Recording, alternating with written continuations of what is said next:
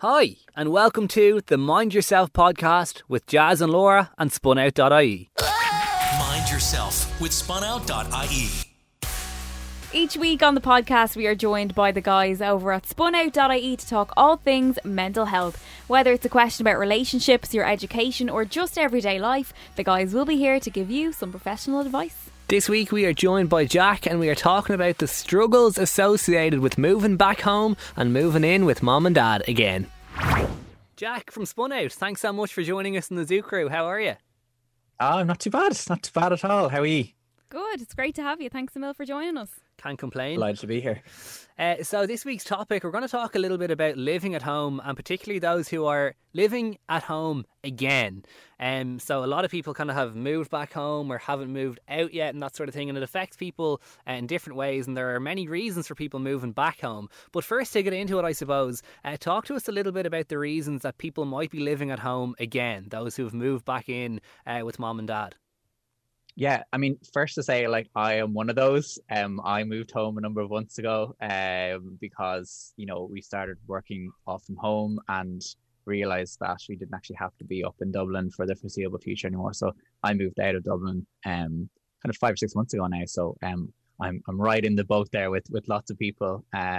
So for me, it was kind of not paying Dublin rent anymore, and kind of moving back to country living is kind of something that myself and my fiance have wanted to do for a long time. So that was one of the reasons for me. For others, it might be if you were maybe living away and in college, and maybe this year there might be much more online work. You might not even need it in the lecture hall for once every 2 weeks maybe, or once every week. So it's not really worth moving up to a whole apartment just to be there for 1 day a week.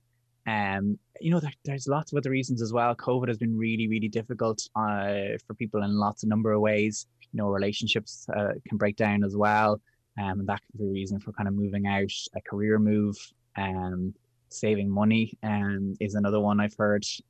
So there's loads of kind of different approaches, but I suppose with the positive, there's positives and negatives to it, and it can be for negative reasons, it can be for positive reasons, but it can come with its own challenges and difficulties as well. It's definitely a pattern that I'm seeing among my own friends. Quite a lot of them, due to the pandemic, they did move back home, mum and dad. Like yourself, they couldn't afford the rent anymore. A couple of them, their hours got switched from full-time to part-time. What are the things that maybe people can do that if they have been living at home for the past couple of months, or maybe they are making that journey back home to mum and dad, what are the things that they should maybe do in preparation, just to kind of get their headspace right for when they're going to be back home? Yeah, there's so many kind of little bits and pieces to kind of think about here, I suppose, especially if you're moving back with parents.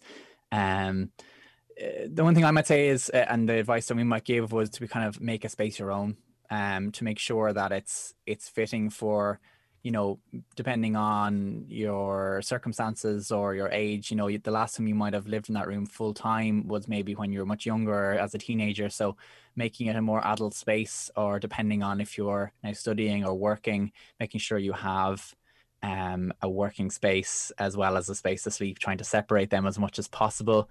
And also making sure that you have kind of an agreement with whoever else you're living with, whether it's parents or grandparents or siblings as well. Just making sure that there's a good understanding of your own work-life balance, or your own kind of schedule as well, and making sure that there's as less friction there as possible. Is really one of the main things. The other aspect of it would be that when you're moving maybe further away from a friend group that you might have established, and that's doubly compounded by COVID-19. So making sure that you stay in touch and keep connected with friends, not just for the sake of it, but also to keep your mental well-being up to scratch and well. We know that staying connected with friends, staying connected with family is a huge factor in mental health and well-being. It's one of the really key things, along with sleep, and along with keeping physically active as well. But staying connected is a huge part.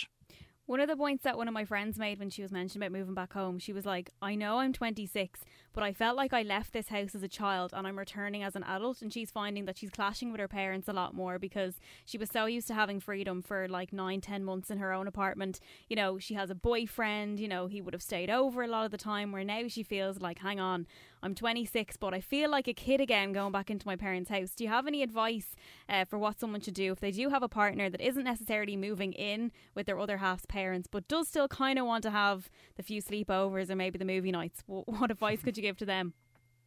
Yeah, it's difficult because it is that you're moving back not just into a physical space, but maybe into a certain headspace as well that you associated with this home space that you've grown up in.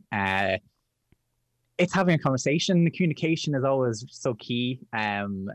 Talking to your parents, adults to adults, is really important to do, and have that mutual respect there. So you're keeping the common spaces clean, the same as you would in a shared accommodation. Obviously not expecting them to wait on hand and foot. I know we're kind of talking in the opposite direction here, but making sure you're aware of the different spaces and privacy, and that they're aware of your own privacy and space needs as well, is a kind of starting point. But just having a conversation and making sure to kind of lay the groundwork for a positive relationship as much as possible, and that is the only way you can do that is through communication, and not kind of laying expectations out without communicating them. If there's hidden expectations there or things you might expect but you haven't communicated them, and the same goes for parents as well. If there's expectations that way, there's no way of no one's a mind reader, I suppose. So figuring out where those expectations lie, making sure that they understand your work schedule, that they understand theirs. If you're sharing costs, of meals and food and heating, making sure that that's all kind of spoken about and kind of laid out. It can be difficult to bring up sometimes, especially, if we're back in that headspace of maybe more of a younger version of ourselves. Be difficult maybe to talk about these more adult topics, but not that they're forbidden or anything like that, but it's a different headspace. It's a different headspace moving back home. And space is one of the things as well, to make sure that you have a separate space that you can work and that you can live as much as possible, kind of not by yourself, but having space to yourself. Yeah, and you mentioned students there a few minutes ago, and what Laura mentioned, I suppose, can be applied to students as well, those who have maybe been living out of home for maybe, first or second year, and are somewhat forced to move back home for this year, and they've been used to that. On one hand, like student life, your first time living away from your parents and being totally independent, to now have to go back to living with mom and dad. And I think it can be difficult, especially like in that instance where you've been out for a couple of years and you are maybe 26, 27, 28, but those who are maybe just 21 and 22, and that living away, even in those 1 or 2 years, has been such a growth period for you. Talk to us about how it can affect the mind of someone who is supposed to be like making that transition and using those 3 years in college, say, to now have to going back home maybe at shorter notice, because it can be so challenging, especially when you're expecting to have your own space and you've almost been shortcome by the new, like, COVID or whatever at this period in time. Yeah, absolutely. It's a big change, and what's meant to be kind of a very maybe unique or special time in life, college life, it's so different. It's your chance to really feel that independence, and now you're back with parents, or kind of feel that you're taking a step backwards. There's a few kind of tips and tricks that we've been putting together, and we have a piece on the site around kind of making friends during COVID and blended learning and all those kind of areas of information. But the main thing is trying to get the most out of this year as possible.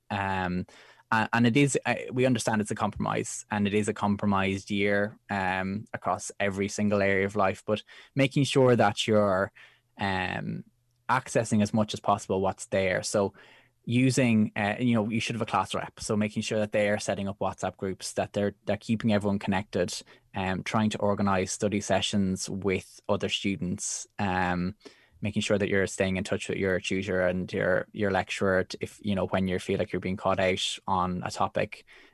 Also, like, clubs and societies haven't completely stopped either. They'll be having online events.